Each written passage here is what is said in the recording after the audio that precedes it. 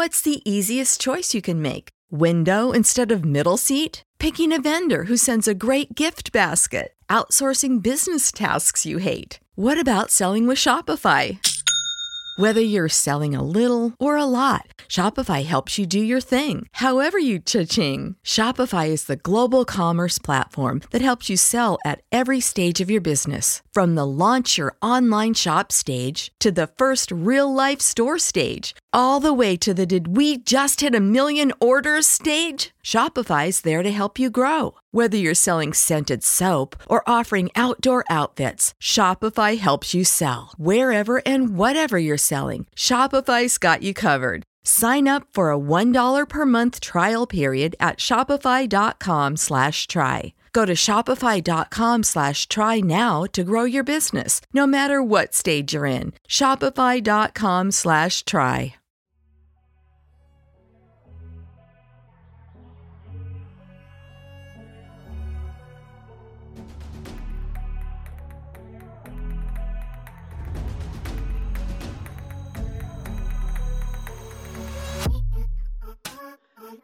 Hello, and welcome to A Million Other Choices. I am your host, Kim.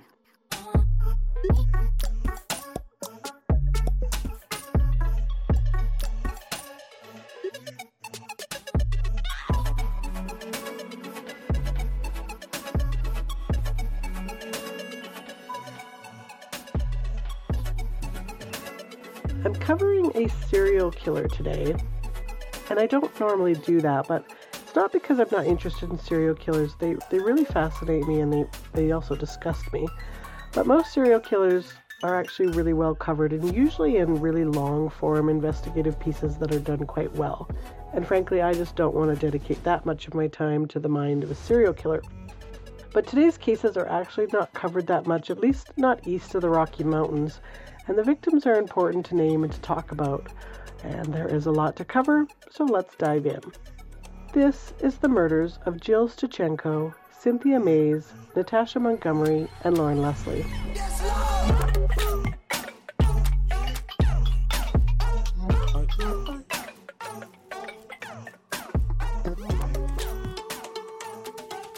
On October 26, 2009, in a gravel pit just off the Otway Road near Foothills Boulevard in the town of Prince George, BC, a hiker passing through the area discovered the decomposing body of a woman partially buried in a gravel pit. It wasn't well concealed and almost appeared as if whoever had put her there had originally planned on burying her, but gave up when realizing it was too much work. The woman's remains, based on the level of decomposition, appeared to have been there for about 7 to 10 days. The woman had been the mother of 6 children, 4 boys and 2 girls ranging in ages from 2 to 14, all now left behind. Her name was Jill Stuchenco, and she had last been seen by her friend and sometimes customer Jim Giller the weekend before Thanksgiving. Now that's Canadian Thanksgiving, not American, so around October 9th. Jill was a happy and bubbly soul that had once dreamed of becoming a famous singer. Jim had met Jill when she was working the corner of Queensland and Jupiter. People who knew Jill knew that she had a drug problem which she had tried numerous times to kick and had entered a drug treatment center only days before she disappeared. But relapse was often a problem for her. To make money for her addiction, she often worked with escort agencies or on the streets. Jim had spotted her one night and turned his car around to meet with her. He paid her price and got what he initially wanted, but something about Jill struck a nerve with Jim, and the next time he called her, it was because he wanted to help her clean herself up. Jim had a cabin near a lake about a 40-minute drive out of the city, so after that time when she needed a break or felt ready to give sobriety a try, she would call Jim and he would let her stay at his place. He said, quote, she would pass out and she'd be there for 18 to 20 hours. I would go to work and come back and find her head exactly on the same pillow as she had been when I left there. She would wake up after a time and we would be very hungry, so we would cook something together and go down to the lake for a swim. After that, I would leave her alone in the sunroom with her books, and the books she was reading were all self-help books, end quote. But after 3 or 4 days, she would get the itch and make her way back into Prince George and, according to Jim, get back into that cycle again. Jim helped her sometimes with money, and although he wanted a relationship with her, she had a boyfriend that kept a pretty tight rope on her. Lenny Kenny, who had just gotten out of jail for assaulting her, but she was hoping to mend the relationship. Jim wasn't impressed, but felt that she could use a friend. At his last sighting of Jill, Jim met up with her at the Victoria Towers on 20th Avenue, and she hopped into his SUV and they headed to the 7-Eleven on 20th. On the way, he invited her to turkey dinner at his sister's house, but she'd said no. She then hugged Jim, got out of the truck, lit a cigarette, and threw her purse over her shoulder, heading off. Jill was reported missing by a family member on October 22nd, just 4 days before she was discovered. Posters of the pretty blonde were plastered to telephone poles and on the doors of convenience stores in the area. Jill was 35 years old. About her disappearance and discovery, Constable Gary Goodwin, who recognized Jill from around the area, said, quote, "Due to her lifestyle, the family and friends decided it was too long for her to be missing. She's a very pretty girl. She wasn't really hard. She was nice to talk to. I think this is an isolated case because of her high-risk lifestyle. It's very tragic." End quote. I don't know about you, but I take exception to the term isolated incidents when it comes to individuals killed in marginalized or high-risk communities. They may not be killed by the same person, but they are certainly not isolated incidents. The definition of isolated is having minimal contact or little in common with others, single or exceptional, which we all know is not the case with marginalized communities, particularly with individuals in the sex trade. Anyways, it's what they called it, but I don't agree. The autopsy found 2 lacerations caused by a blow that broke the skin on her head, one at her right ear and one at the back of her head that created a fracture to her skull. There were also 2 bruises on her forehead and 3 major contusions to her brain. This all suggested that she was hit with significant force, enough to knock her unconscious, if not kill her. Bruises on her forearms suggested she was trying to ward off her attacker. It was also noted that there wasn't much blood found in her body, and that could mean she bled to death, but animal activity in the area couldn't be ruled out. Bruising and a tear to her anal area were also found, indicating that she had been sexually assaulted and not the result of normal consensual sexual activity. There was also a tampon found in her vagina, and as most of us ladies know, you tend to take those out if you're consenting to sex. A tox report showed that she had taken cocaine within a few hours of her death. Other than some animal activity, her body was pretty well preserved. Jim would have been a likely and pretty good suspect in Jill's murder, having been the last one to have seen her, but spoiler alert, he didn't do it. Almost exactly a year later, on October 8, 2010, 2 police officers patrolling in the Elsie Gunn Park, which is a pine-needled cushioned trailway through 3.5 kilometers of forest lining the Fraser River, where hikers and bikers alike are warned not to go off pathways as the bluffs are very dangerous and unstable, discovered another body of a woman propped up against a tree with her pants and underwear pulled down to her ankles. She was badly decomposed, and the top part of her body was skeletonized, and her head was no longer attached to the top of her spine. Fingerprints were able to identify her as 35-year-old Cynthia Maas, who had been reported missing by her sister Judy. Cynthia had been last seen on September 10th after visiting a friend's apartment. Cynthia and her siblings, including her sister Judy, were originally from Blueberry River First Nation in Peace County in northern BC. She had been brought up in poverty and lived in and out of foster care for most of her life. Being the youngest of her siblings, they nicknamed her Cinderella. As a result of her biological mom's alcoholism, she suffered from the effects of fetal alcohol syndrome. As a young teen, Cynthia was offered drugs while babysitting for a cousin, and the fetal alcohol syndrome made her predisposed to addiction. She later moved to Edmonton with a boyfriend who liked to beat her up, and she became pregnant. But she had recently moved to Fort St. James, alone, to get help for her addiction and prepare for motherhood. She did attend treatment in Vancouver and in Prince George, but unfortunately her baby was taken from her and put into foster care. Her sister said that, quote, the last day she was seen, she was faxing in all of her paperwork to start the process of getting this child back into her care, end quote. Cynthia's autopsy found that her cheekbones and lower jaw were fractured, as were both sides of her skull. There was a large hole in her right shoulder blade from a penetrating wound like a knife, and a smaller knife wound in one of her vertebrae. Her right collarbone was also broken. injuries consistent with someone stomping her. It was also discovered that her voice box had been pierced with a knife or some kind of sharp-edged instrument. Her cause of death was a combination of blunt force trauma and penetrating wounds. Toxicology showed that she had used cocaine as well as marijuana and an antidepressant before her death, but the drugs had not contributed to her death. Similar to Jill, she also had defensive wounds on her forearms. But again, it was classified as an isolated incident, despite sex workers, according to a study conducted in San Francisco that reported that 82% had been physically assaulted, 83% had been threatened with a weapon, and 68% had been raped while working. So I disagree with the verbiage. A little over a month later, on the evening of Saturday, November 27, 2010, around 9:45, a rookie RCMP constable named Aaron Keller spotted a GMC Sierra truck speeding out from an abandoned logging road and onto Highway 27 near Vanderhoof. Besides the speeding, Aaron's spidey senses went up that something was a bit off about that. Why was he speeding out when he was he was trying to get ahead of something when there was little to no traffic? So he followed for a bit and then put on his lights, but the driver didn't really slow down. When he finally did get him to stop, right away he knew something wasn't right with this guy. It's November, like almost December in Prince George, and this guy is wearing black and white plaid shorts with a Carhartt sweater and gray Vans.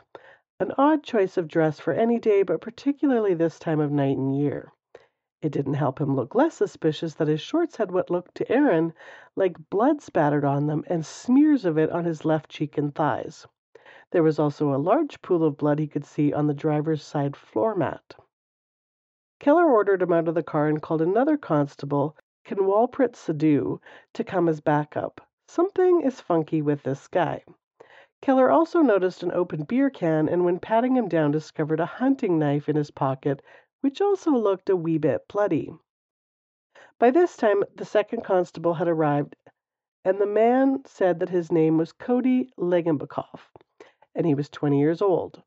While he was being patted down and his license plate ran, Sidhu gave the vehicle a more thorough search, finding a bloody pipe wrench and a child's backpack on the front passenger seat. At least they thought it was a child's. It was one of those stuffy-like ones shaped like a monkey. Unless, of course, the strapping 6'2", 220-pound man liked pink fluffy backpacks. But they kind of initially ignored the backpack and suspected that he was a poacher and illegally hunting in the area. A run of his ID in the system didn't come back with any concerning criminal background or warrants, so they called a conservation officer to come and join and check the situation out. And Cameron Hill arrived around 11 p.m. By this point, Cody wasn't under arrest, but had been read his rights. Cody told Cameron that him and his friend Thomas had been out deer hunting and saw a deer along the side of the road. So Thomas got out and shot it. Now, it's illegal to hunt from a vehicle and within a certain distance of a roadway, so he was admitting to a crime. The deer had been hit and was lugged into the back of the truck, and they drove to the logging road to dump it. But 2 questions. Why wouldn't you keep the deer if you were out hunting? Which I would think is the point of deer hunting. And where's this Thomas character? He didn't really have an answer for that and just kind of shrugged. He also couldn't say why, if they didn't want the deer after killing it, why they didn't just leave it where it was. Like, why take the effort to lug it and then dump it? Okay, so who hit the deer with the pipe wrench? It was obviously used to hit something that bled. Well, he says it turns out that they took turns. Why? He said, because, quote, I'm a redneck, that's what we do for fun. Really? Whacking a deer over the head is fun, and all rednecks do this? I don't think so. Cameron didn't buy it either. So he tells him, look, you're under arrest for illegal poaching, and we need to track down your friend, and we also need to recover the deer carcass. And when we run the blood on your wrench and face, it's going to be deer blood, right? And Cody says, of course. While all this discussion is going on, Aaron and Kinwalprit gave the truck a good search, and in addition to the bloody deer clubbing instruments and the fluffy backpack, found a hospital card. It's one of those blue cards that you used to get, at least here, if you were ever admitted to the hospital for any reason. It just has your healthcare number on it and your name. And a black and white Vans checkered wallet. both showing the name of someone named Loren Leslie. Less ominous, but still noteworthy, was a Brillo pad, 2 crack pipes, and a cell phone that probably didn't belong to Cody, since he had been patted down and a cell phone was retrieved from his pocket. So Cody was packed into Sidhu's police cruiser, and Cameron, who being a conservation officer had some tracking skills, headed down the logging road to search for the dead deer.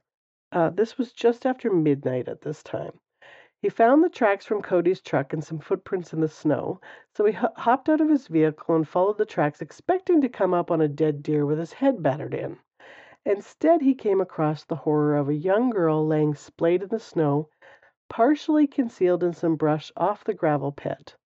The body was face down under an evergreen tree, and there were drag marks showing that she had been pulled there in an attempt to keep someone from finding it. Like Cynthia, her pants and underwear had been rolled down to her ankles.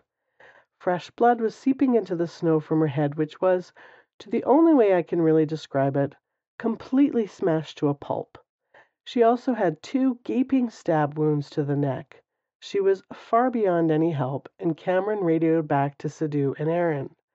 When the radio call came in from a somewhat panicked Cameron, Sidhu turned to Cody in the back of his cruiser and told him that his charge had just been upgraded to murder, to which Cody responded rather indignantly, "I did not murder anyone. When do I get to call my dad? Because I didn't do this. I seen it, yes, but I want to leave. I don't know why I'm fucking here." Then he asked for a cigarette from his truck. Sidhu asked him, "So do you want to call your lawyer or not?" And Cody said, "I want to talk to my dad because I did not do this. To drive down the road and find this, it's fucked up." Cody then looked at Aaron, who was hovering by Sidhu's vehicle. "I didn't kill the girl." And Aaron, losing his cool a bit, said, "Who the fuck did?" Cody then changed his initial story and said that he had come across the dead girl's body, obviously after she had committed suicide. Seriously? Suicide? Her head was smashed to bits. I don't think even the most distraught person does that to themselves. The body of the young woman wasn't actually a woman at all, but later identified as 15-year-old Loren Leslie. Loren was born January 5, 1995, to her mom Donna Marie and dad Doug. She had 2 brothers, Ricky and Robert, and a sister named Megan. She was a popular student with many friends despite a disability that had left her legally blind. She preferred to spend her time making friends online, never really feeling secure around others in person. But there had really been no reason for her insecurity, as she was a pretty girl. But teenagers, they never know their own beauty. Her family lived next to Highway 16, which is otherwise known as the Highway of Tears. According to one reporting, a trace of the hospital card came up that she had recently ran away from the hospital where she had been for mental health concerns, and a missing persons report had been made in Saskatchewan. But that doesn't really explain why she was in Prince George, because other reporting says that she was actually living with her dad in Prince George and attending school there. So I'm going to go with that because some stuff that comes after that lines up more with that explanation. Whether a missing persons report was put on Loren or not is not really known because she was found and killed within a very short time span. An autopsy of Loren's remains was done in Kamloops. The autopsy revealed that there was a line of trauma across the right side of her face, which was surmised to be from something like a belt, like being whipped in the face at least 4 times. She also had numerous skull fractures, which required either notable or bordering on tremendous force. A metal ring on her hand had been compressed on both sides, breaking the finger. There was also some healed-over scratch marks on her wrist. None of them, even when they had been fresh, would have been life-threatening. There were no indications that Loren had attempted suicide. So let's see what this Cody guy's malfunction is. Cody Allen Legabakoff was born on January 21, 1990, into what has been described as a loving family in Fort St. James. Most of his family members are not named in any of the news or court documents for obvious reasons, but his grandfather, Roy Goodwin, talked to Mike Hager of the Vancouver Sun and said of Cody, quote, "He had a good upbringing. Everything was perfect. I hunted with him. I fished with him. We did everything, and he was a perfectly normal child. He was no different than you or I when we were younger. That Cody that I know, that I took fishing and hunting, wouldn't do any of that. Everyone liked him. There wasn't a person that had a bad thing to say about him. Nobody. Roy says he last saw Cody at Thanksgiving, and again, that's Canadian Thanksgiving, dinner with the family. Quote, he drove up from Prince George, had dinner, and then went back. He had a girlfriend with him. He introduced her to me. I talked to her, and that was it. End quote. Just your regular old baby-faced country boy. He was a popular student at Fort St. James High School, played hockey, skied, and snowboarded. He had recently gotten his mechanic's apprenticeship and was working at a local Ford dealership and dating a young lady that he had met at work. At the time of his arrest, he was taking some classes at the College of New Caledonia to try and become a teacher. In August 2009, he had moved to Prince George and gotten an apartment with some friends that he knew from Fort St. James. He was taken to the RCMP headquarters to be questioned, and his story changed again. Now he says that he did know Loren, that they had met on an online social media platform called Nexopia, that they had been chatting and agreed to meet up that night. His explanation for her death is rather appalling. He said that they had met up and had consensual sex, not possible with a 15-year-old, and then went for a nice romantic drive in the woods, and then for no reason she just went psycho on him and started hitting herself in the face with the pipe wrench. She was trying to kill herself, so like the nice guy he is, he finished her off as a favor with a couple of more whacks. So while Cody is giving his ridiculous story about what a good humanitarian he is, police go and talk to his roommates. His roommates, well, they described him a little bit differently than Grandpa did. Cody had gotten the help of his female friends from back home in Fort St. James, Sadie Burgard, Jasmine Lukanuk, and Jana Ladle, to load up his truck, and they all moved to a rented house back in August 2009 in the 1400 block of Laird Drive. Cody took the basement suite. The three young women all described their place as a bit of a party house. And yes, sometimes they had parties where there was booze and weed, but nothing too crazy. But one time Jana had walked into the downstairs bathroom thinking it was unoccupied and found Cody snorting cocaine while seated on the closed toilet. She told the other roommates and they tried to do a mini intervention, but he wasn't really interested in the just say no speech. And after that he became a lot more secretive, and some kind of shady characters were around more after that. According to Jasmine, quote, they were not the people I would hang out with. He also often brought girls home overnight that he had met on this Nexopia, which garnered him some teasing from him as not just a man whore, but one with what they considered low standards. They also found out that he was a bit of a messy sod.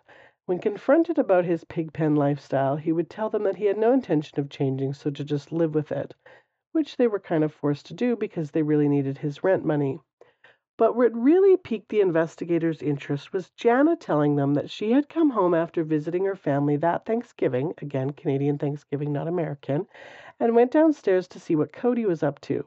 He was lying on his couch watching TV, and there was a large, melon-sized blood stain on the end of the couch and another one on the carpet. She asked Cody, like, what the hell, or some words to that effect, and he said, quote, he was high and fell asleep on the couch and had a bleeding nose. Now, she really didn't have any authority to tell him to clean up the mess from the couch, but she did tell him to clean up the mess on the carpet, which over the next few days he kind of did somewhat haphazardly before just kind of giving up on it. Sadie told the police that she noticed at some point, and she couldn't really remember exactly when, that she saw a small pickaxe resting next to his bed. And when she asked him, why do you have an axe by your bed? He said, well, it's scary downstairs. You try sleeping down here alone. And she didn't really give it much thought because they had actually recently spotted some footprints in the snow around the backyard shed. So perhaps a search of Cody's little den of hell is in order, and they found a few things. Actually, more than a few things. Further connecting him to Loren was some messages between the two on Nexopia beginning on November 1st. Cody went under the name One Country Boy. The messages began with Cody contacting Loren to meet up. Loren was 15 and he was 20 at the time. Block him, Loren, block him. But unfortunately, she didn't block him, and on November 27th, just after 6 p.m., Loren messaged Cody. Cody was with his girlfriend at the time, and so his girlfriend left at 6:30, so he messaged her back to meet up and told her not to tell anyone about him. And Loren said fine, but she didn't want to do anything sexual. And this was at 8:22 p.m. Why are red flags so hard for young women to see? Cody then purchased some beer and met her outside the W.M. McLeod Elementary School. Loren was wise enough to text her friend Charity that night between 8:30 and 8:35, telling her that she was out driving with Cody. They arrived at the logging road where Loren would meet her fate around 9 p.m. The beer that he purchased, they had actually discussed in their messages that he would get from the cold beer and wine store and matched the open can found in his truck that night. Police ran DNA on a whole whack of items from his bloody shorts to items found in his truck and from his apartment, and they discovered some oddities. A black sweater and white sock found in his truck that they had originally assumed belonged to Loren, with 3 spots of blood around the neck, came back to match DNA from Cynthia Maas. Cynthia's DNA was also found on the pickaxe beside his bed. And that nosebleed bullshit story about the blood on his couch and carpet, that DNA came back to Jill Stuchenco. And of course, anal and vaginal swabs from the 2 women and 1 girl came back to Cody. But there is more. Not all of the blood on Cody's shorts that night belonged to Loren. A couple of splotches and another 30 samples taken from his bed sheets, mattress and carpet and kitchen linoleum, as well as the handle of the axe, belonged to a sometime sex worker who had been reported missing in August, Natasha Mongomery, who was only 23, and the mother of a 4-year-old boy and 3-year-old girl.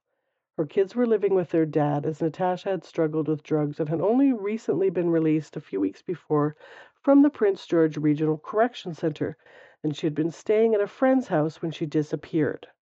Her ex-partner and children's father, Brian Goodwin, had known Natasha since she was 12, and they had lived together in Quesnel. She moved out when the drugs got bad, but they stayed in contact, calling the kids every other night. And according to Brian, quote, she loved them more than anything in the world. A collection of photographs of her little peanuts was found in the bedroom of where she had been staying when she disappeared. She was last seen on August 31st when her friend Robert dropped her off at the Fast Gas on 20th and Queensway. Cody was left to rot in jail for a bit, and his trial for 4 counts of first-degree murder started in late August of 2014.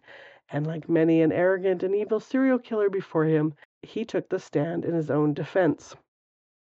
When it came to Loren's murder, he stuck to the story that after they had consensual sex, which again isn't a thing, seeing he was 20 and she was 15, she got out of the truck and ran around to the front of the truck and started smashing herself in the head with a hammer. And although he did initially hit her to put her out of her misery, he also might have hit her maybe once or twice in anger. In one point during his cross-examination, he had these chilling words to say. You told Constable Keller at first that you were out grouse hunting. Recall that? Yeah, the stories about me hunting in, those were complete bullshit. The only reason I said that was to try and, get out of the situation as any way I could. And it was the first thing that popped into my mind.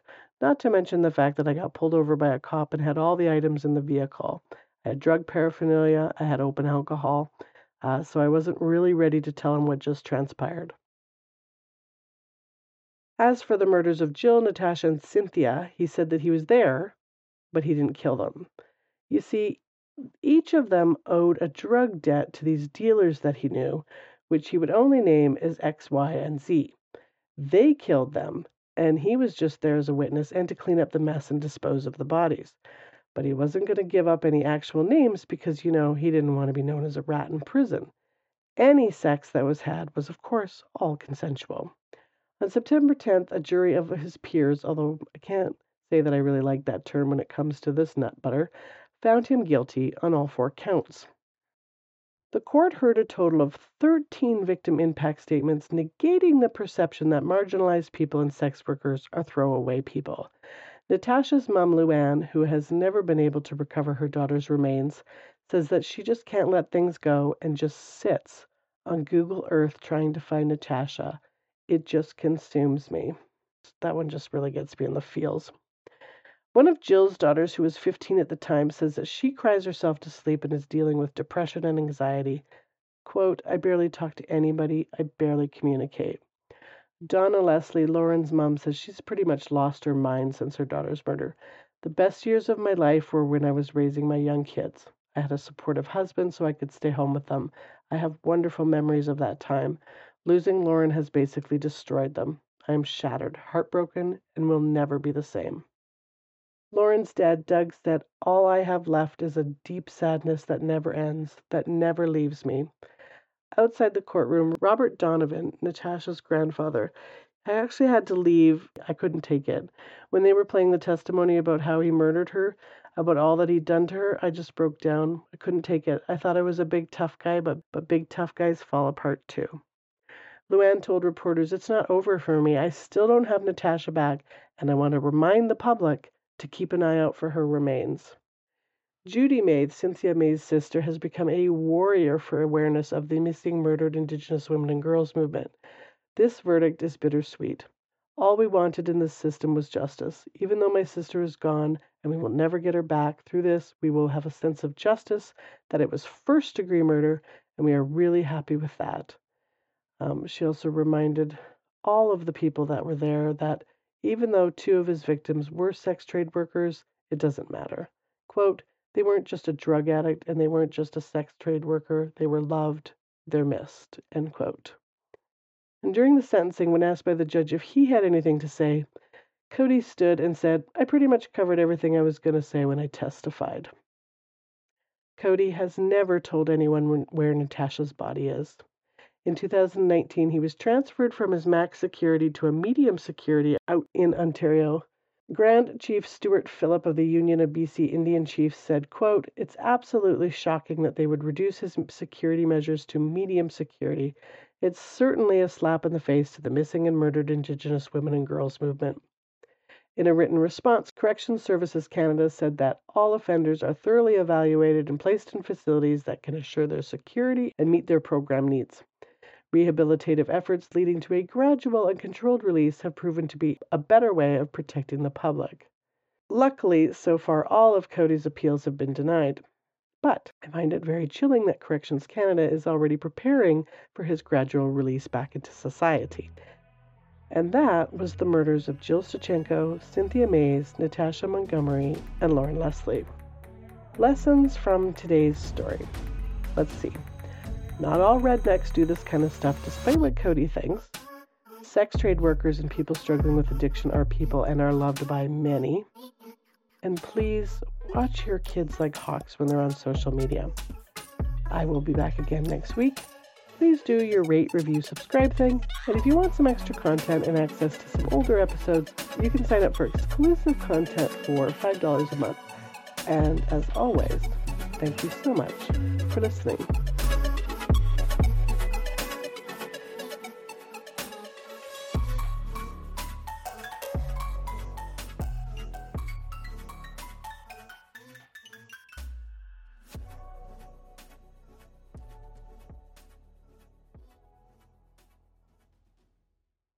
BetMGM has an unreal deal for sports fans in Virginia. Turn $5 into $150 instantly when you place your first wager at BetMGM. Simply download the BetMGM app and sign up using code Champion150. Then, place a $5 wager on any sport. You'll receive $150 in bonus bets, regardless of your wager's outcome. And if you think the fun stops there, the King of Sportsbooks has plenty of surprises in store. Check out daily promotions, same-game parlays, live bets, and so much more. Download the app in Virginia today and get $150 in bonus bets instantly from your first wager. Only at BetMGM. BetMGM and GameSense remind you to play responsibly. See BetMGM.com for terms. 21 plus only. Virginia only. New customer offer. Subject to eligibility requirements. Rewards are non-withdrawable bonus bets that expire in 7 days. Please gamble responsibly. Gambling problem? Call 1-800-GAMBLER. Promotional offer not available in Washington, D.C. Everybody in your crew identifies as either Big Mac Burger, McNuggets, or McCrispy Sandwich. But you're the Filet-O-Fish Sandwich all day. That crispy fish, that savory tartar sauce, that melty cheese, that pillowy bun. Yeah, you get it. Every time. And if you love the Filet-O-Fish, right now you can catch 2 of the classics you love for just $6. Limited time only. Price and participation may vary. Cannot be combined with any other offer. Single item at regular price. Ba-da-ba-ba-ba.